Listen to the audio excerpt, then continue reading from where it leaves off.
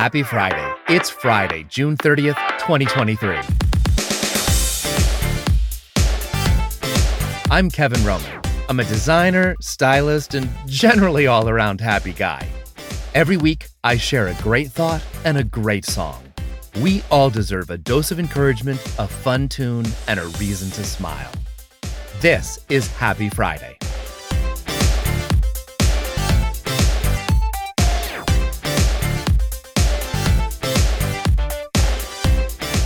Barbecue teriyaki salmon burgers on brioche buns, sweet potato chips, 3-bean salad, white sangria, and homemade cinnamon honey vanilla ice cream.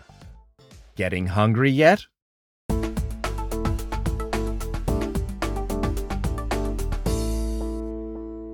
Along with a very strong Irish background, one side of my family is of Italian heritage, which could explain why I love to eat.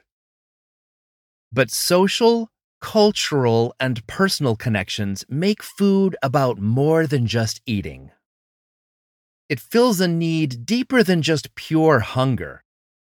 But you can't deny that our associations with food are built on top of the natural, physical function of appetite. What is appetite?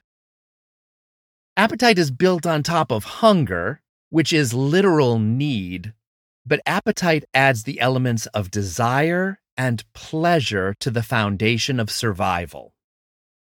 As in life, the difference between need and desire can be a thin line. But appetite is also influenced by a lot of other things: hormones, exercise, stress, and emotion. But whatever the motivation, one thing's clear: it's having no appetite that's abnormal. We also have other appetites, biological drives and instincts that, while complex in nature, are exactly that: natural. Hunger, thirst, but also the appetite for sex, and as Dr. Helen Fisher has studied, an appetite for love and affection. This is actual science. These things are wired into our brain. So just like it would be devastating, if not impossible, to eliminate our appetite for food, we also can't deprogram our sexual attraction. Yeah, so there's no praying away the gay. Likewise, we have more and more scientific proof that humans are intrinsically programmed with an instinct for affection and even a drive for freedom and independence. These are just natural to us. So it's no surprise that this hunger, longing, ambition, these instincts are never-ending. As Katie Lang described her constant craving. It explains our desire to keep moving forward, improving and elevating ourselves as individuals, but also as a society, as a species, and culture. It's what I think embodies being human. It's acknowledging that we're imperfect creatures that pushes us forward to achieve more. This instinct is so universal that it's the exceptions that stand out as abnormal, the individuals that don't care to better themselves or improve conditions in the world. Philosophy bears this out. If you've listened to episode 2, Growth Circles, and I know none of you have, it's still ironically the least downloaded episode of Happy Friday. I talk about Ralph Waldo Emerson and his concept of circles.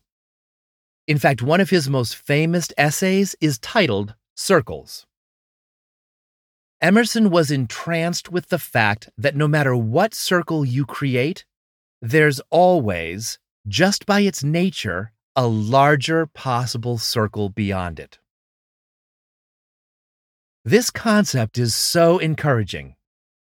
I think we've all wondered at times if we can actually do better, achieve better than what we have in the past. I know I've thought, can I ever love this strong again? Have I hit my peak? Was that it? That can be scary. And I think it's why people sometimes give up on things. Because they think they've run out of ideas or they've run out of energy. Isn't that what Trump thought? That you're born with a battery of energy inside, and when you've worn that out, you're done? Okay, 1, that's a crackpot idea. And 2, it's a bunch of bull. I have friends my age who act like they have 1 foot in the grave. Sorry, it's the truth. But one of my creative role models, Norma Kamali, turned 78 this week. Happy birthday, Norma. And I don't know anyone who has a younger spirit or more of it. It's because Emerson was right. There's always more. Now, okay, sometimes more turns into too much. How does that happen? Our evolutionary history trains us to prepare for scarcity. And that sometimes can play with our perception of when indulgence becomes overindulgence. You can have too much food. You can have too much sex. And I love food and sex. But you know what I mean. So what's the answer? It's not to get rid of food or to get rid of sex. The answer is something I learned from the late legendary interior designer Suzanne Reinstein, who paraphrased Dieter Rams in suggesting fewer things, but better things. Boom! As we mature, we understand the true implications of this idea. Better food satisfies more than just gorging on more food. Better sex and love satisfies more than pathological need. So now, when I want more, I think better. Steve Jobs summed it up like this in his 2005 commencement address at Stanford. Stay hungry, stay foolish. Never let go of your appetite to go after new ideas, new experiences, and new adventures.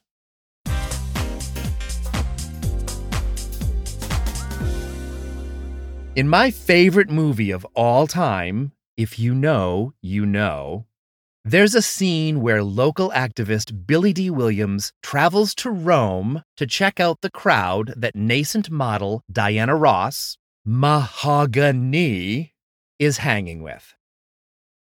At a sprawling dance party in a decadently modern home in Rome, full of, as Billy D calls them, freaks, Anthony Perkins asks him, now that he's checked up on her surroundings, is he satisfied?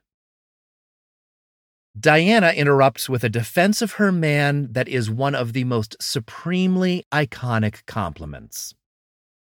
He's never satisfied. He's into making things better.